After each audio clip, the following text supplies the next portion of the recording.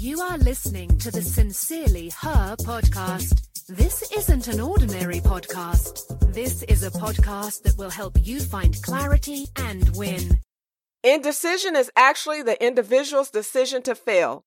Many people are indecisive all their lives. From the cradle to the grave, they annoy relatives, friends, and business associates with the constant questions. Tell me what I should do. Their subconscious indecision pattern is strong and clear. They seem powerless to break it. They can, but they do not know that they can.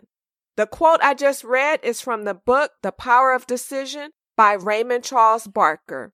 Hey, I am Tam, your virtual mentor, motivator, and strategist.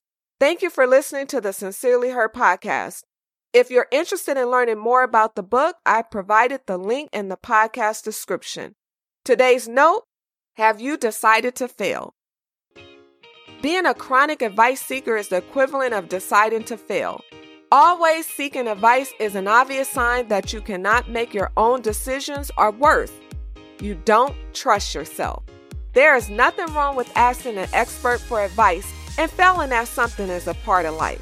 The problem occurs when you cannot make quick, concise decisions, or you rely on someone else to make decisions for you. The problem with failing is when you continue to fail and never learn the lesson. You are an adult. It's time to break your pattern of indecision. Make quick, concise decisions. Ask yourself, what should I do? And then do it.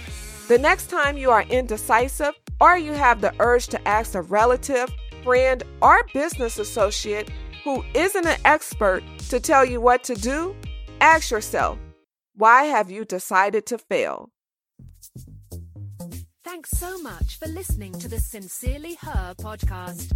Remember, be you, trust yourself, be happy, travel, be authentic, have confidence, and never give up.